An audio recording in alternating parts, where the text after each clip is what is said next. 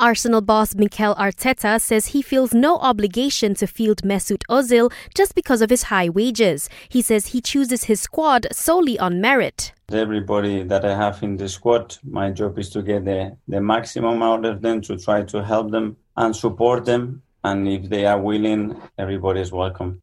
Ozil, who reportedly earns £350,000 a week, has yet to play for the Gunners since the season restarted. Meanwhile, Arsenal will take on Norwich in the EPL tomorrow, and this one kicks off from 1 a.m. on Astro Supersport 3, channels 813 and 833.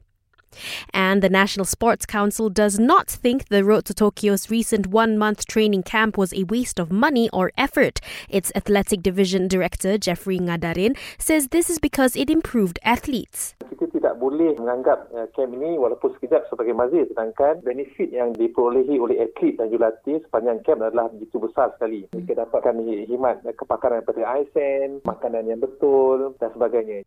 Those involved in the Road to Tokyo training will resume training under their respective sports associations starting next week.